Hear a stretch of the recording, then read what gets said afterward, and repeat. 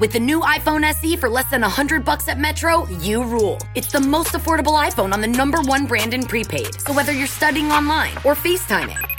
Hey, Mom. Hi, dear. The iPhone SE has all you need. Switch to Metro and get the iPhone SE for $99.99 after rebate redemption and 6 months of service with AutoPay. Metro by T-Mobile. Rule your day. Limit 1 per account/household. Requires port and ID validation. Not valid for numbers currently on the T-Mobile network or active on Metro in past 90 days. Restrictions apply. See store for details.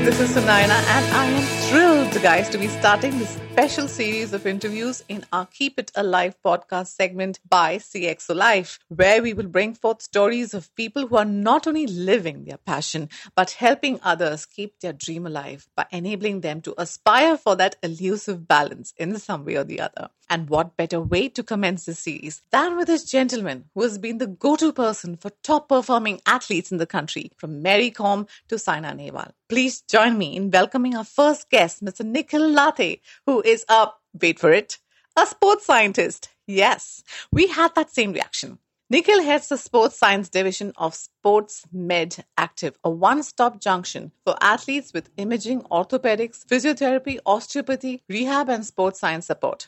Now, Nikhil is probably among less than a handful of such unique practitioners in the country who specializes in exercise physiology, physiotherapy, athlete assessment, treatment, and recommendations to improve performance. Among his notable achievements, Nikhil had headed the medical team of the Olympic gold quest, was the personal physiotherapist for Mary Kom in the lead up to and at London Olympics 2012. He's also attended the National Boxing Camp for Commonwealth Games 2010 and Asian Games 2010. Now, Nikhil will help us decode that science behind not only the sport, but the human body. In this conversation, he shares how anyone can build up their performance by being diligent, more self-aware, and following some very basic tips, which go a long way in improving performance. So this is for all you aspiring marathoners, triathletes, sportsmen and women, and for others who are dreaming of targeting that next marathon or milestone. So let's move it, guys. As Nikhil puts it, motion is lotion.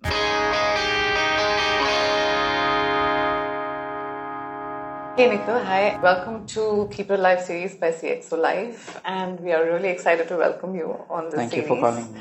Now, you're the go-to person in the country of sorts, I think, for top-performing athletes when it comes to performance boosting and fitness, and from the likes of Mary Kom, Saina Nehwal, Gagan Narang, and you've also been quoted widely across papers for all of this. Considering you have CXOs participating in, we have CXOs participating in triathlons, marathons, we thought it would be very interesting to have your perspective on a spectrum of topics, regarding building performance, certain myths in terms of building a stamina. There are quite a few myths. There are a few. And also your own passion, because we are a portal, we derive inspiration from that, and you have quite a few. Rock climbing, running, swimming. So that we will touch upon later. Sure. Now, to begin with, you're a sports scientist. That's not a term, I think, we get to hear fairly often. Yeah. So I have my 7-year-old, I told him, so he wants to know every time, whom am I going interviewing? So I said, I'm going to interview sports scientists. And he was so excited. He was like, who is a sports scientist? Is there something like that? Yes. Is there something like that? Is. So I want to know, and this is his first, so he had a list of questions. He said, but better tell him it's my questions as well. Okay. So why and how did you choose this, this profession?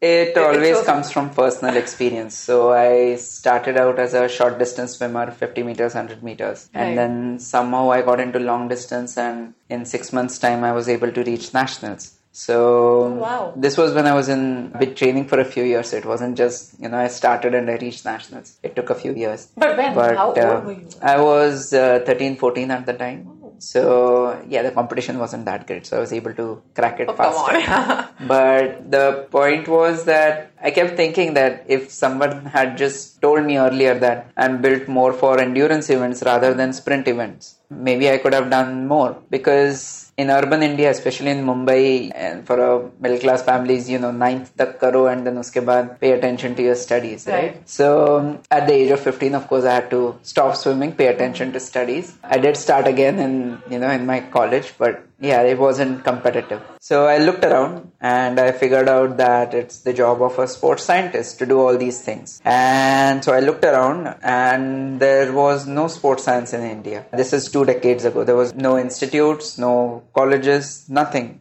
at all. The closest thing that came to it was physiotherapy. So did my 12th, gave my medical CET, and yeah, I chose physiotherapy. Practiced for a couple of years, but then the passion for sports science is always there. So I ended up doing my master's in London in sports science. So that was the whole idea, that how do you spot performance and, how do you figure out who's going to be better at what else? Yeah, that's what I did. That's like in Derby when you have horses running. You place your bets on a horse. Pretty much. But there's actual science that goes into it. Really? Yeah, there's actual science that goes into it. So is this a fairly modern profession, sports science? In India, yeah. In India, yes. In India, yes. Budding right now. But then abroad, it's been there for decades and decades. Right. I think the Soviets were looking, even before that, the Nazis were looking a lot into human performance. People have always, at least the militaries have always wanted stronger soldiers and, soldiers who can keep fighting on pain-free, injury-free, etc., etc. When you apply those principles of high performance and reduce fatigability to the arena of sports, you can call it sports science. Before that, you can call it torture, maybe.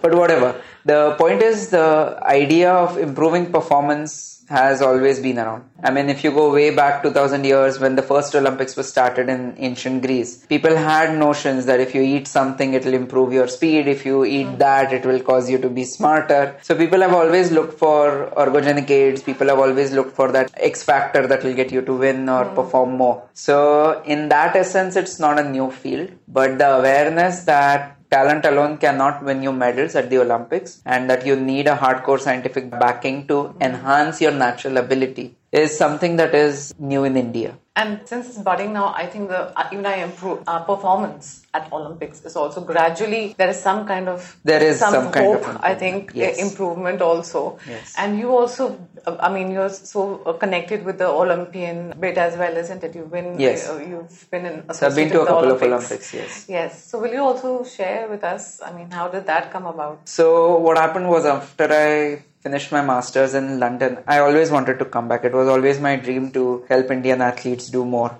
hopefully win medals at the Olympics. So I came back. I was given an opportunity to, basically my employer, once I came back, said, hey, we need you to do this, but because your passion is that, we'll give you some resources for that. So that's how we started with a very rudimentary sports science lab in Mumbai. That was the carrot. That was the carrot. Yeah, that was the carrot that got me to do the hard work. So I wrote my friend in who's a sports physio. So he's a sports physio, I'm a sports scientist. We started doing stuff. We had no equipment. We were only doing field testing and working with our hands and figuring out what's wrong and what can be improved. And that's how we got in touch with Olympic Gold Quest. Olympic Gold Quest started long back, but the current CEO took over in 2009. So in 2009, within a month of him becoming the CEO, we actually had a meeting. And he, being a top level athlete himself and ex-India captain in hockey, he was always interested in the science of sport. He's also trained and played in abroad, so he sees how much effort goes into it, getting that final few percentage points. Because to be honest, the difference at the highest level is less than 1% between the winners and those who don't even reach the finals. So he was very keen on it, and that's how we started. And then when the time came to move on, the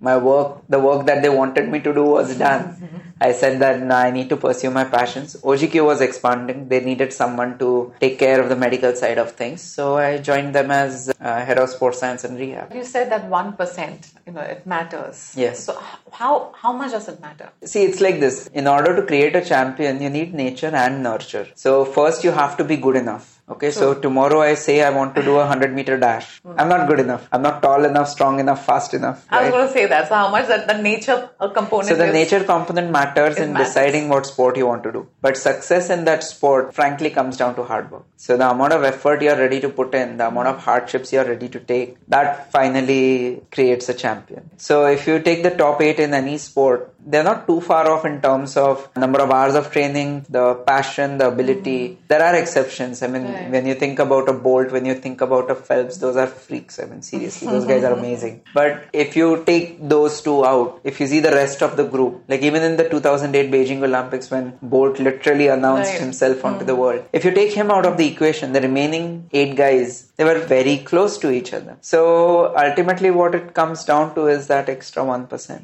And you'll be surprised where that 1% comes from. It depends on person to person. It depends on the sport to sport. But sometimes it's as simple as sleeping half an hour extra every day.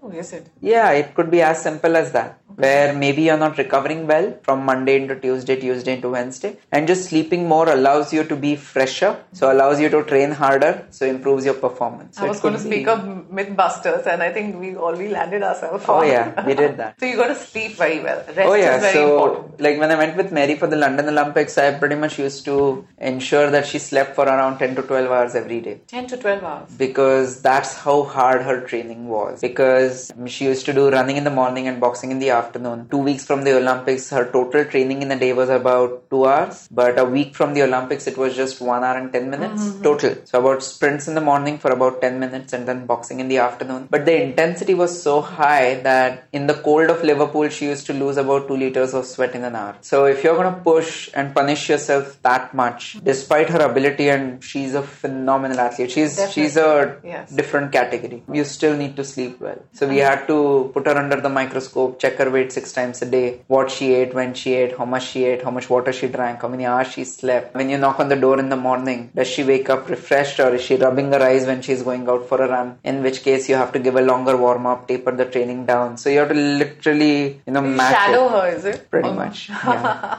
Pretty much. You're much on her case. Don't they say like, oh my, just give me a break? Or of course they do. Of course they do. So Mary used to say, what you have to notice everything. But she's a thorough professional. She's an absolute amazing person. So she understood why this was happening and how much of a benefit it was to her. And in my mind, her first fight in the London Olympics, 5th of August 2012, I remember the date, she was fighting against a Polish girl who was strong as a tank. And that's by far the best boxing display I've ever seen. She's fast, she's accurate, she's moving well. It was phenomenal. So if you want to see good boxing, watch that fight. I will. Mary Kom is such an inspiration. Amazing. Also because she defies so many, what you'd say, nature in itself. Or what you would say is normal, or, certain perceptions or preconceived notions that you would have that, she's a mother and then she's held her ground for so long. It's amazing. Yeah, it is. Is this like a one-off wonder in a sense? Or is there some kind of a process that she's been following? There is a process. Of course, it has to start with nature. But there is a process because if you think Mary's defying age in boxing, Federer and Nadal are doing that in tennis. Right, Serena Williams is doing that. Lindan is doing that in badminton. Yeah. So I think the understanding of sports science, understanding of the athletes about their own bodies has all got to do with it. So Mary knows when she's not feeling up to it, she won't go and kill herself in training because her body can't recover that quickly anymore. She's extremely self-aware of how much she can take in terms of training, how much rest she requires, and that is what sets her apart. So if you look at Federer, he won't play all 4 slams in a year. Not anymore because his body can't take it. Right. He can't peak 4 times a year. Similarly, Mary picks and chooses when she trains, how hard she works, which competitions she wants to aim for. So the World Championships is definitely something that is on her radar. So she may miss a couple of tournaments before that to make sure that she's at her peak at the World Championships. So she's not just an amazing athlete, she's a smart athlete as well. And that's very important, right? Extremely so. The way you play it. Self-awareness. Yeah, you need to just be aware of yourself. And that is, and even that is one of the traits that you see in athletes who have incredible longevity. That they are extremely self-aware. They understand when enough is enough and how much is too much. So they're able to manage their training loads, pay due attention to recovery, make sure that they are fresh every single training session. Because if they are unfit or not rested enough going into a training session, then you are inviting injuries. And that self-awareness comes in when does it? Good question. we haven't been able to crack that. So 2 things we haven't cracked is self-awareness. Is that where you come in also? Not much. To be honest, we don't know where that self-awareness comes from. Because if you see the way Mary has trained, she's trained in a camp, she's trained with 40 other girls. So how does she know more and the others don't? That's always a question out there. There's still something we don't know. And the second thing we don't know is where does the fire and the hunger come from? So if you take a person and if they don't have the fire inside, it doesn't matter how talented they are, their careers are going to be stunted. I think it's a good thing. Science doesn't have answers to everything. Makes you keep going. Yeah, it keeps you going.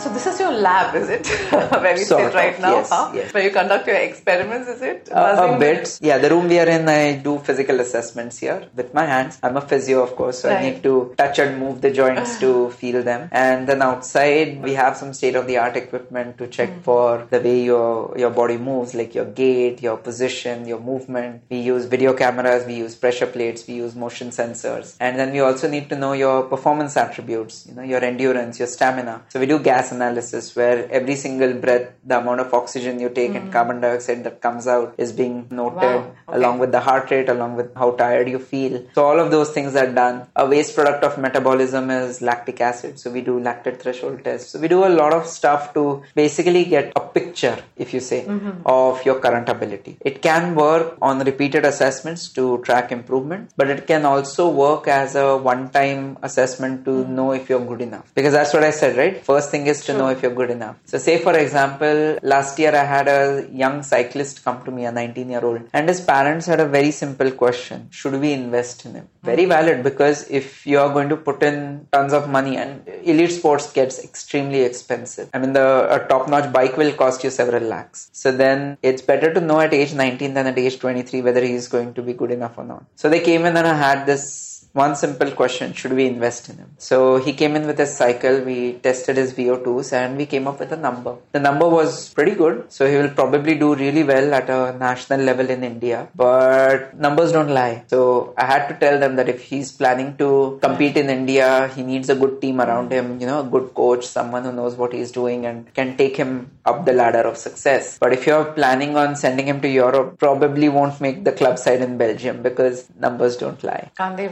improve? Not as much as you would think. It's a peak performance that people are in constant athletes. They look out for. Is that like a myth again? Or is it? No. It's very much real. There's a peak that you can reach. There is a person peak. Can reach. Yeah. You can maintain it or not? Not for too long. For example, when your body is at 100% of its capacity, your capacity changes day by day, by the way. So your capacity at 22 will not be your capacity at 30. Age matters, right? Okay. So if you are at your maximum capacity, your body literally moves like poetry in motion. It's beautiful to watch. It's smooth, it's efficient, it's fast, it's accurate. Again, watch that Mary's bout. Yeah. Anyway, but you can't maintain that for too long. If you try and remain at your 100% for a week or more, you are inviting injuries because it takes a lot of mental and emotional effort to reach that level. Getting to 90-92% is fairly easy. If you train right, if you are diligent, you can reach 90-92% of your capacity. But it's the last 5-10% that matters. But I read in one of the interviews and Mary said, and she said that right now she doesn't really even need to train for like 3-4 hours. She said maybe the younger ones might need to, but I'm good with my 40-45 minutes. Absolutely. And at this age. So isn't that like a... No, actually it makes a whole lot of sense. Okay. Because with her experience, she's not going to forget how to throw a punch. Right. Okay. It is just about... But the thing is, if she's not in the right position, she can't throw that punch. Like if you think about tennis, you may have the best forehand in the business. But if you're not where you need to be to execute the forehand, then either you're stretching yourself too hard or the whole power is not coming or you hit the shot out. So in Mary's case, it's not about boxing because she's not going to forget how to throw a punch. She reads the game better than anyone else I know. So she's extremely good at all of that. But she needs to stay fit. A boxing bout lasts for 9 minutes. So if she can maintain herself so that she can explode for 9 minutes straight, she doesn't need to be fit for 15 minutes or 20 minutes. She just needs to explode for 9 minutes. So if she trains for 40-45 minutes where she's focusing on recovery, strengthening, making sure that her conditioning is good, muscles are strong, muscles are fresh, she's moving well, and she's happy with the way she is training, why not? That doesn't apply to younger boxers though, because younger boxers don't have the kind of experience or muscle memory that Mary does. So they need to keep practicing to perfection. So even when I was working with Saina, she would practice a shot hundreds of times a day. The same shot. I mean, I was standing there and I get bored. She's doing the same movement over and over again, but she would keep doing it. Thousands of shuttle would be fired by her coach towards her to elicit a specific movement, and she would do it. I think instinctively it is just ingrained in you. Because the thing is that to think and to act takes longer than just to act. Right, just to act. So when you're in a match situation, microseconds count. You want it to be instinctive, you want it to be automatic. If you spend too much time thinking, okay, yahan se aa raha hai, so I need to move it this way, the shuttle's gone. It is very interesting because we spoke of so many different sports. Yes. So there should be some basic ones which are there. Some basic, not rules or whatever that might apply across sports that you would look at. And then there will be some differentials, right? Yes. So how do you look at that over here in this? So the basics are pretty simple to gauge. I mean, it depends on the age and the sport, but there are some basic principles that remain. Are you drinking enough water? Are you sleeping enough? Is your nutrition okay? Are you getting enough protein in your diet? The reason being, muscles are made of protein, and you can't build a wall without bricks. So if you're having low protein in your diet, your recovery is affected. You end up going to training sessions tired, and then you don't train hard and your performance drops. So vitamin D becomes very important again for muscle and bone development. So the sum of the basics are just good habits, making sure that you warm up well, making sure you cool down well, that you stretch regularly, you pay attention to strengthening, you have a good diet, you sleep well, you have enough water. These are basics. So once these basics are in place, then you start looking at sport, actual sport. There, the first thing that comes into play is number of years of training, quality of training, where they rank in terms of their peers. All of those things come into play. So for example, if it's a 13, 14-year-old boy who's playing well and is growing fast, I would be a bit skeptical about pinning him as the next great. The reason being, at age 13, 14, he may just be ahead of the curve in terms of physical development. Maybe he started puberty at age 11 and his peers started at age 12. So by the time he's 13, he's at 2 years of physical growth, which is why he may be slightly ahead of the curve. So at that point, at a 14-year-old, I would advise the parents that excellent that he's doing well, but don't get complacent. You still have to warm up well, you still have to cool down well, you still have to drink enough water and all the other things that I just said. And just stay focused and keep training regularly. By the time the growth phase ends, by the time the child is 16 or 17, that's when you can compare his rankings to his peers, the way he moves, the way a knowledge of the game. And that is where a coach is the best person to pin him as the next star. Once the coach thinks that, okay, this guy is good enough, I think he's got really, really good chance. That's when sports scientists get involved to do all the poking and prodding and running and testing to figure out, are there any more lacunae in his training or in his makeup that can be improved upon. So how young is it? How young is too young? How old is too old to get into any kind of such sporting? Depends on the sport. Activity? To be honest, I wouldn't take up a sport seriously until I was 14 or 15. That's not to say I don't play any sport, but I would say play more than one sport till the time you're 14 or 15. Because the thing is that if you take something like, say, rifle shooting, okay, India is doing really well in rifle shooting at the moment. You stand in really abnormal postures and you hold yourself very, very steady. For a developing body, what happens is certain muscles get long, certain muscles get short, your postural changes happen, and that can affect you later on in life. So you can't only shoot, you need to do something else as well. You need to move. So I never recommend playing a singular sport at least until the age of 14, 15. And the child is smart enough to understand, okay, I love doing this and I want to do that. Because if you pressurize a child from, say, the age of 6 or 7, so what happens is you always risk a burnout where the child loses interest. Yeah. So in the early part of the sport, it's always important to make sure that it's also fun. Now, there are exceptions. There are always exceptions. I mean, if you've read Agassi's book, Open, okay, he talks about the fact that he hated tennis and his dad actually forced him to play it, and then he got good at it. Once he got good at it and once he started getting ATP points, that hunger came into play. Yeah. But initially he hated it. Even through his adult life, he says, I hate tennis. Why would someone play that? But he can't keep himself away from it. So that is one approach. The other approach is where he plays tennis and plays other sports and takes a decision, okay, tennis is something I'm good at and I want to play at. Both approaches work. In fact, some would say But mostly, I think if you see most of the athletes and across sports, yes, most of them speak of a very strong role model. Yes, they do.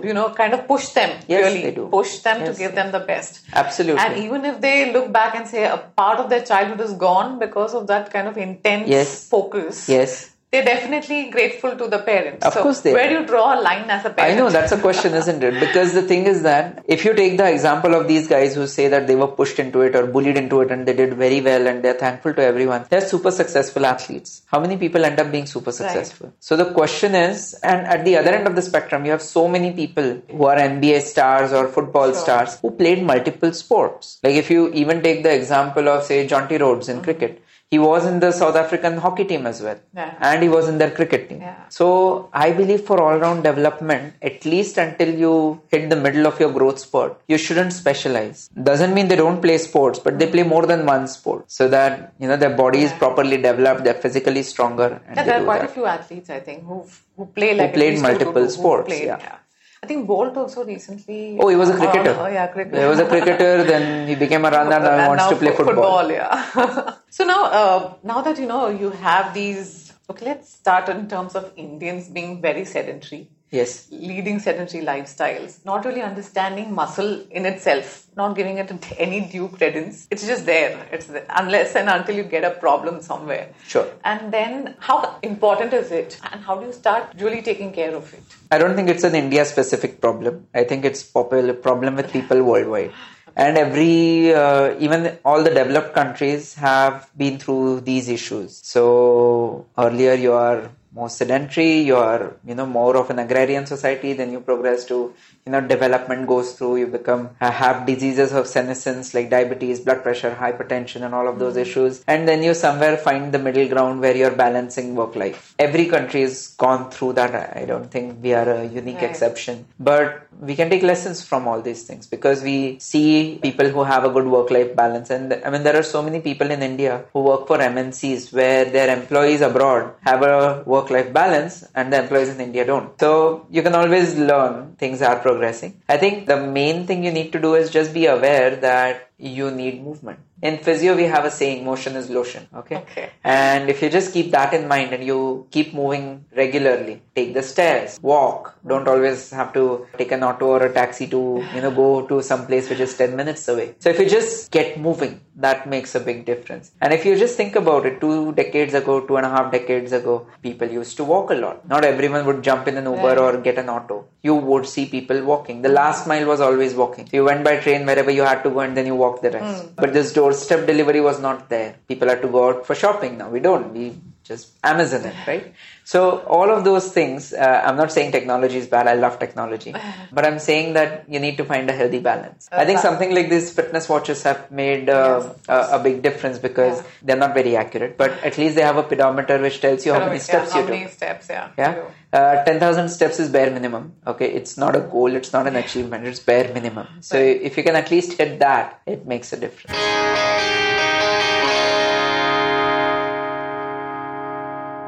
Spoke of beyond walking, but there's a huge revolution now in terms of running. Yes, there is. Especially in terms of corporates. Yes. And it's a sport, I think, which is very accessible. Anyone can kind of get up and run. Yeah. But what would your advice be in terms of, if you have to run a marathon or something of that sort and you're... there's a difference between running for fun and running for fitness and actually pursuing endurance event. So when you run for fun or you run for fitness, then the amount of time you have to devote and the amount of fatigue you have to tolerate is significantly less. So say if I ask you to start going out for a jog 30 minutes every day, what will happen is as you get fitter, you will probably be able to cover more distance. But you know that you're blocked for only 30 minutes a day. And that's the amount of fatigue you're going to have. It's completely up to you. On days that maybe you haven't slept well, had an upset tummy or have a lot of travel ahead of you, you may run a bit slower, but you're still giving 30 minutes a day and that's good enough for fitness and maintenance. Now, when you start pursuing endurance events like a half marathon or a full marathon, you're actually breaching the realm between someone who's running for fitness and someone who's an amateur athlete because it's not half an hour every day. You have to run 4 to 5 times a week and you have to run significantly more mileage. If you are running a half marathon at your peak, you might be doing 50-60 kilometers a week. If you're running a full marathon, marathon at your peak, you might be doing 80 to 100 kilometers a week. It completely depends on,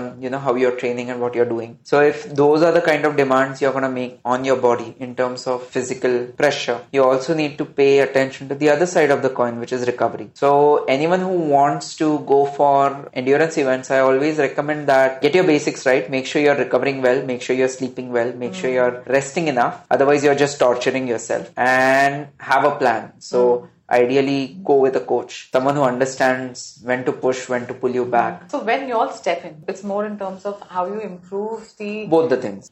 So say for example, someone plans to do the Comrades in June.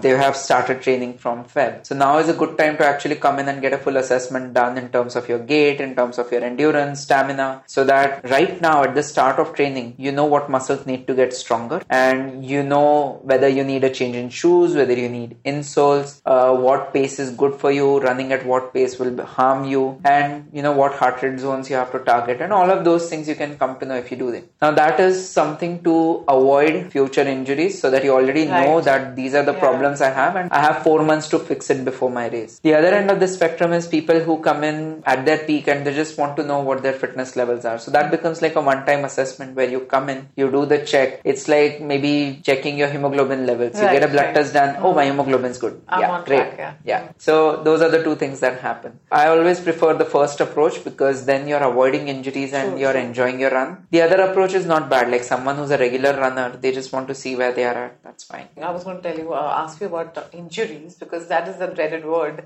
It's not, it's inevitable. No, not really. Not really? You can... Inevitable as in Murphy's Law, if something can go wrong, will go wrong. But you can definitely reduce the chances of it. Most of the injuries that amateur athletes are afflicted with, people say who run the Mumbai Marathon or any of the other races, is because they don't allow enough time for rest. So they follow a proper training plan, they increase the mileage, as recommended, they're following everything. But two things that sort of pull them down is inadequate rest. What happens is they are pushing themselves, but they're not sleeping enough. So, for example, I had a client once who's been doing the same distance, training the same way for the last 10 years, but now he's in pain. So I asked him what changed. He said, nothing, I'm all fine, I'm training the way I used to. So I asked him, did something change 6 to 8 months back? He says, yeah, I became a partner in my firm. So how did that make a difference to your life? Is the stress more? He said, slightly. Are you sleeping less? He said, yeah, that's true. So I went from sleeping 6.5 hours every day to I may be averaging 5.5 hours now. So if you think about it, he went from averaging 40 plus hours of sleep a week to just about 35. Yeah, so that's why that's made a big difference for him. And when you're running, you wake up early and go for a run, because after that the traffic in the city is horrible, right? So over a period of time, 4 to 6 months time, his body gradually got more sore to a point where he was in pain. So I told him, there's nothing wrong with you. You aren't injured. There's nothing like torn or broken. You just have disgruntled employees. You made them overwork. You didn't pay them enough. So he went back, he started paying attention more to his rest and recovery, and he was pain-free. Because, sometimes it's a small thing that... Such a small thing, right? Yeah. And the cumulative effect. We kind of just totally disregard that. Because your life you think it's just about half an hour, 1 hour a day. I mean, not per day, but how it adds up. Over a period of weeks to months, it adds up. When you said it that way, it really makes a difference. It adds up. And the second thing that goes wrong is people want to run 12 months a year. Even elite athletes don't train 12 months a year.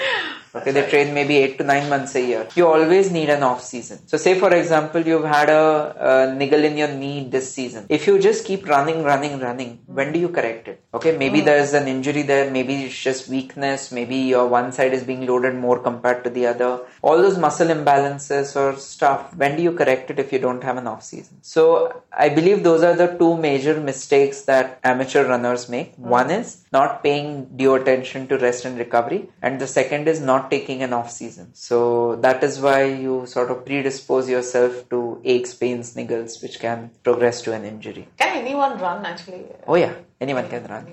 But the thing is that if you just get off the couch and say, tomorrow I'm Usain Bolt, not happening. That's not happening. So if you just want to run, yeah, sure, everyone can run. But you have to understand that not everyone is built the same way. No, not everyone's a Kipchoge. So run within your means, because the thing is that you may want to run a full marathon, but if you have kids at home and you're working and all of those, can you really spare the time? If you can't spare the time, you're just, squeezing yourself, and good for business. But nah, not really. So, we spoke of quite a few, but what are the myths that you can really encounter? So many, I'm sure there are so many. We just spoke of two. So it's not myths, but it's some things which are given more credibility than it should. So say, for example, we always hear the talk about recovery drinks and during run drinks and pre-run drinks and all of that. And while they do serve a purpose and they might help improve you by 1%, are you really at a level where that 1% makes a difference? So it may make a difference for someone who's a few seconds off the world record. But does it really make a difference when you run a half marathon in 2.5 hours? Or you run a full marathon in 5 hours? Does it really make a difference that much? Do the supplements make a difference? Yes, but do they make enough of a difference for you? Because when I was working with Saina, sometimes I would wonder that how is she able to do this? Because before training, she would have a cup of tea and go for it. So forget your all jam about, pre-workout drinks and all of that. That's what she loved. She said, this is what I like, this is what I'm going to do. And to be honest, she was able to do it. So how can you say that's wrong? Because her sport isn't completely about all out running in one line. Her sport involves a lot of agility, ability, understanding of the game and other far more factors. So it involves physical and technical attributes in equal measure. So then for her, getting that last 1% or last 0.1% in physical did not make that much of a difference. But her ability to train well, her ability to understand the game well matters more. It's horses for courses. So these are not myths about pre-workout drinks. They help. About workout drinks or protein intake afterwards. They all help. But do they help you? As with everything else. As with everything else. So if you're having the best supplements in the business, but you're sleeping 4 hours a night, it's not working. It's really not working. Coming to, this whole thing of professionals, like we said, CXOs, we have lots of them from marathoners, triathletes, cyclists, and all of them want to clock off, get to the next notch. So then with the job, with the high pressure job, with this passion, so what are some of the tips that you can, provide in terms of... Don't forget recovery. That's what I would suggest. Don't forget recovery, because the thing is that always remember why you're engaging in sports. People engage in sports either because it's a hobby or because they want to get fitter and fresher and they want to have a healthier lifestyle. All very good goals, but none of them go hand in hand with pain and torture and misery. So always remember, don't carry your competitive streak from work into your play. Hobbies should be hobbies. They should be relaxing. But if you carry your competitive streak from work into play, that's where most problems start. What pace is the other guy running at? What race is the other guy doing? Why? Is that why you entered this? People usually enter into sports or recreation or hobbies because it's a hobby. It gives you time off. It's your time. It's your time to relax and recover. And endurance sports provide an incredible opportunity to do that because you're alone on the road with your thoughts to yourself. Endurance running is slightly painful, so it causes release of certain chemicals in the body that numb pain and cause relaxation. It is amazing. A little bit of running will really, really work as a good stress buster. But use it as a stress buster. Don't add that to your stress. Don't say that, okay, tomorrow I need to run so much distance and so much speed. If you can do it, great. But if you're pushing past your limits, you're not sleeping well because of it, I won't advise this to elite athletes. For elite athletes, it's your job, it's your profession. You better be ready to die doing it. But for amateur limit athletes, of pain, I think, that you can take or you should take. It's not limits of pain. Is it why? Did you enter into running because you want to become the next Usain Bolt? Or did you enter into running because you want to get fitter, you want to get more healthier, and you want to enjoy doing something that you really want to do? And then you also get the opportunity to travel for races, soak in the atmosphere, enjoy the whole process of it. But on the other hand, you're very competitive. No, I need to run this race at this pace, at this distance. I don't have time to sleep, but I'm still going to wake up at 4 and go for a run. So find balance between self-awareness. You need to have a balance. Keeping a check of your ego, I think. I didn't say that. I'm just saying that pain and fun don't always go hand in hand. Right. So how early can you start improving on your muscle health? Oh, at any age. At any age. And it should be done as young as... So it depends. Like if you have a 3 or a 4 year old, right, just running and jumping upstairs is muscle conditioning for them. And I would highly recommend that. Let them play. Let them... Which is why children should get out and play and not play on You should play in the park where you do rolling and whatnot. You get up, you lie down, you jump up, everything. Right. That's muscle conditioning. That improves balance, that improves coordination, that improves your brain's understanding of your own physical self. See, it's like this. You always hear that if someone's twisted an ankle, they keep twisting the same ankle again and again. Oh, yes. One of the reasons that happens is because once an ankle twists and there's pain and swelling there, the brain doesn't know exact position of the ankle. Oh, is it? So given our fantastic roads and amazing traffic, you can't always look at your feet when you walk. So then if your brain doesn't know where your ankle is, the chance of it landing badly and twisting increases. So this understanding of the body by the brain comes by moving. So let the kids move, let the kids play, let them jump up, jump down, run here, run there, it's all good. When you start to get a little bit older, then you might have to have more formal strength training programs where you do calf raises, lunges, squats, etc. You start working with elastic bands and tubes, and you do body weight training, quite a bit of it, and then you get to the next level where you actually have to push with weights. So it's all part and parcel of growing up. The number of beginners or novice people who are also taking to some kind of sport, now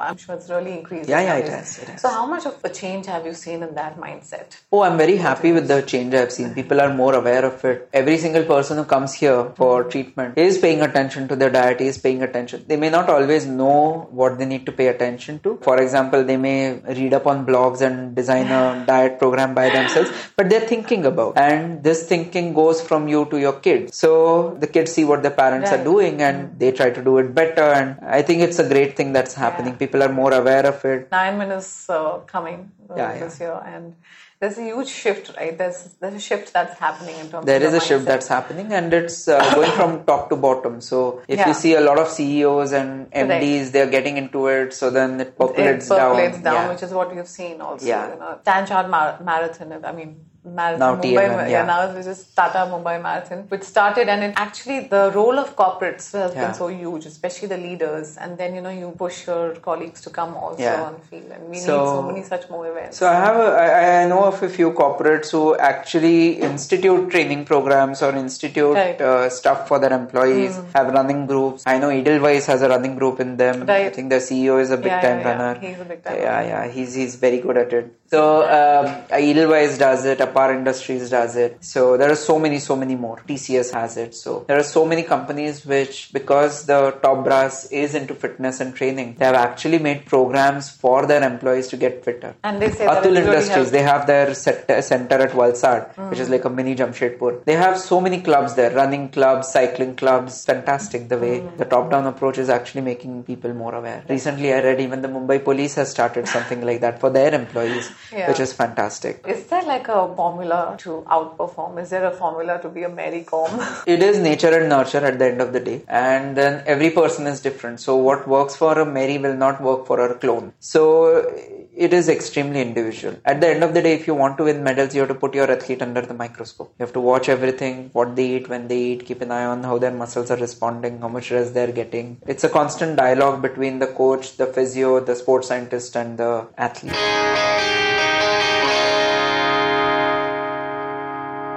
So what has been your most rewarding experience? I would say my first taste of success will always be the one that stays with me, which is Mary Kom, because it was at the Olympics. I mean, the amount of effort that we took. When she lost to Nicola Adams in the semi-finals, some things didn't go up to plan. It happens, Murphy's Law. And it was extremely shattering. Extremely shattering. And the sadness that we felt, that, the experience of losing, I think that's my fondest memory. It's a little counterintuitive, isn't it? Right, yeah. But the reason is because the hard work that we put in then was phenomenal, and that was the cause of the sadness. We weren't sad that we didn't win a medal. The medal, yeah. We were sad that the amount of effort we put in did not help Mary reach her goal. We all went there for the gold, and it was Mary and Nicola for the gold medal going into the Olympics. We knew that. Unfortunately, they met in the semis. Not everything went to plan a day before the match, and Mary was was not at 100%. She was maybe at 95%. And at that level, it's enough. She convincingly lost the fight. And even Mary says that if any other day she could have taken on Nicola, but that wasn't the day. So there are always things that go screw up. But the sadness we felt was a direct conclusion of the immense efforts for several months that we had put in. And the fact that we were able to work that hard, the fact that we did work as a team, that's my fondest memory. And the team doesn't just mean Mary, her coach, myself. It means everyone who's involved in it. Everyone who's involved with it. Like, for example, when we were training in Pune, the hotel we were staying in, Mary wanted to have fresh juice. That was part of her diet. And she prefers it cold. So as soon as we told the manager that,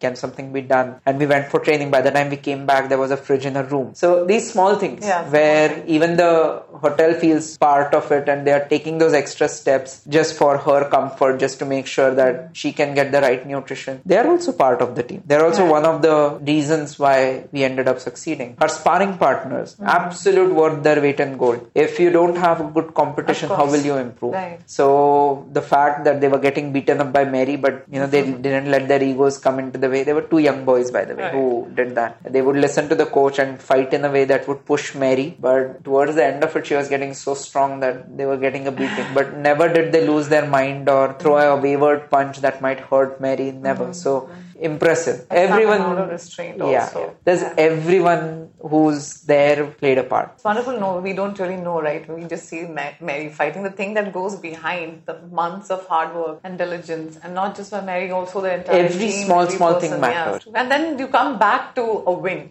So that distance it's really, lost. that the loss and the... Anyone who's not won gold has lost, honestly. Right. So that matters, the gold. And by the time you reach the Olympics, it's not just a saying, but you never win a silver. You always lose a gold. So what happens really? Okay, how do you wake up with that same enthusiasm or work? So when we got back, the Olympics is extremely tiring for everyone, physically and mentally. So when I got back from both the Olympics, in fact, I would sleep for 12 hours and wake up tired. Because you're on such a hair trigger, and it's like 3-4 months where you've not had a single day off to rest on the couch and put your feet up. Never happens because you're constantly working. It takes a few months after the Olympics before you wake up in the morning and you're like, let's get to work. But apart from that, just the fact that these are such amazing people, such dedicated athletes, and you get to be a part of helping them achieve whatever they are capable of achieving. You may think about it as living vicariously, but then why not? It's fun. As long as it is fun. And they're just phenomenal people. I'll tell you an example about Mary, which I always remember. The first time when I went to her place in Imphal, she was doing jhadu pocha. Okay. Right? And I asked Mary, you do this? So she's like, as a wife and a mother, it is my duty. So when you are with such incredible people, it's just...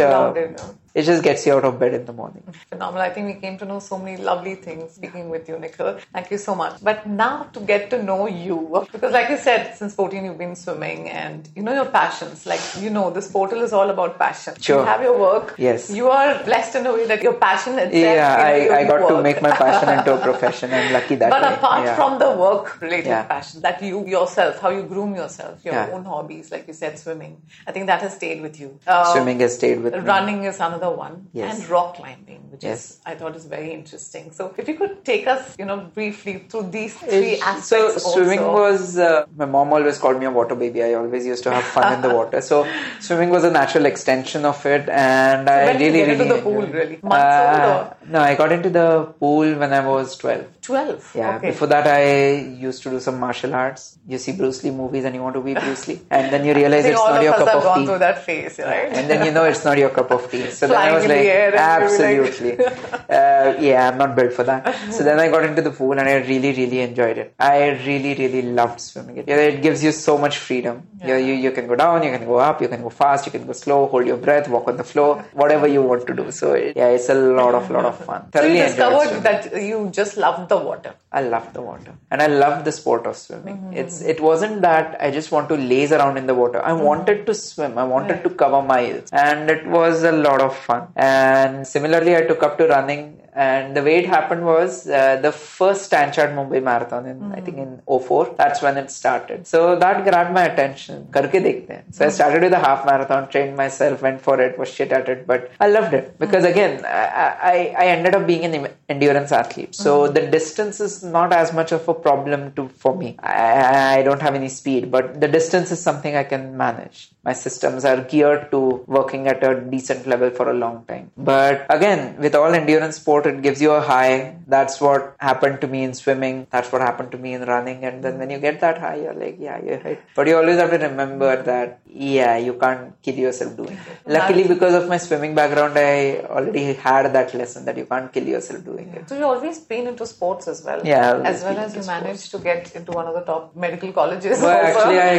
how the hell have you managed that really? Yeah, I guess my parents gave me good genes. But the point is, after 12, I was actually getting MBBS in one of the top colleges in Mumbai. But then I was never passionate about MBBS. I always wanted to go into sports but science. In spite of getting that, there was no pressure from your parents that, think about it. Luckily, my parents just asked me once, are you sure? I said yes. And they were like, okay with it. 1,000 other people called me an idiot. But then that's okay. Got to be an idiot, right? Yes, I got to be an idiot. I'm proud of it. The movie Three Idiots changed the whole. It's cool to be an idiot. Yeah, but the thing is that the way I figured it is, my entire thing was about performance enhancement, figuring out how to get better performance. If I went into MBBS, then the most I could do was either sports medicine, where you're looking after athletes' health issues, not actual performance, or you could end up being an orthopedic surgeon and treating injuries. Neither of those two outcomes I was fancied by. I was like, nah, I don't want to take care of injuries. I want to prevent injuries. I want to improve performance. But for that realization also at such a young age. That age. happened because of swimming. Because I was in sport. If I hadn't been in sport, then I probably wouldn't have understood there are so many aspects to it. That's why it's so important, isn't it? The dimensions that your body itself, that makes you understand about yourself. Quite amazing. So in terms of swimming, if you go back, you said you swam at a national level? Yeah. One of my competitions was in the Ganga. Is it? 19 kilometers. Wow. And I survived in that water. But then I've swum a few times at Gateway as well, and I've survived that. So wow, yeah. Won't you apprehend this before the Ganga cleaning? Not really, because everyone jumps in, so you go with the flow, and then once you go in, you realize you can't see anything. The water's so bad, it's dark, you can't see anything. So if you can't see anything, you just have to keep swimming. So now do you swim? Have you taken... I do swim. Recreationally. You've got time now? Recreationally I do swim. Recreationally I do run. Okay. Hopefully I might also go for a triathlon soon. Yeah, we have the Ironman coming now. So. Yeah, I don't think I'll be ready for that. But anyway. When do you think you'll be ready? Half Iron, hopefully end of the year. Okay. Let's see. Fingers crossed. Fingers crossed. I think everybody has their own milestone. The thing is that right now, if you put me in water, the swimming part is damn easy. The distance is not a problem. If you ask me to run a half marathon, probably. If you ask me to cycle 80-90 kilometers, probably. Once off I can do it. अगले दिन band बज जाएगी, लेकिन वो मैं खत्म कर लूँगा. But doing all three together, I'm not ready for that yet. That's like a mad thing, right? You need to give it at least 5-6 months of proper training to achieve that. Maybe I'll give it this year. Even the marathon, you need to take it slow. You need to give it time. Yeah. You need to give it time. It can't be that you do everything you normally do and run. It has to be running front and center, and everything else has to adapt around it. So in a day you mark so and so for running or swimming? No, not like that. It's if you're talking about marathons, it's more about running takes priority. So if you have to wake up at 4, you better sleep at 8. So that you get your enough rest. So you can't say I've got a dinner and everything and I still want to run. No, if you're planning on doing the marathon and doing it well and you're not experienced enough to do it, then you have to make sure that that is the center of your life for a few months. So another thing is rock climbing. I think So rock climbing was something that just happened. My friend said, hey, there's a rock climbing course. Do you want to do it? And I was like, yeah, why not? That's a rock climbing course. Yeah, there was at that point. There is a Explorers and Adventurers Club in Mumbai. Okay. It's a pretty old club of enthusiastic people who go regularly on expeditions, on trekking and all of these things. A myriad group of motley crew of people, but they're all enthusiastic and they do stuff in their own way. So they used to hold a rock climbing training course course at National Park. Okay. This is like 15 years ago or something. And my friend, he was super enthusiastic about it. So I said, okay, let's go. And I found it fun. It was a lot of fun. You need to have fun friends. Sorry? You need to have fun friends also. But the rock climbing itself was a lot of fun. Right. You end up with sore fingers, but it's still a lot of fun. I've still not understood how the hell do you manage to kind of climb. So it's all about balancing yourself. So you have to be really fit also, isn't it? Your muscles. You need to be fit, yes. But then if you keep You're climbing stuck in one regularly, place. you automatically, the body adapts. Great. So do you go often now in terms of... So running and swimming is something I still do. Cycling sometimes. But rock climbing has taken a backseat because You're it's a little out of my way now. The thing is that Sundays I don't like to step out anymore. I've spent enough time away from my home. So Sundays is usually the day you go for rock climbing, but I don't wake up on Sundays. You deserve a break, I think, one day a week. Sure. Given your schedule. Thank you so much, Nikhil, for the talk. Thank Most you so welcome. much. Thank you.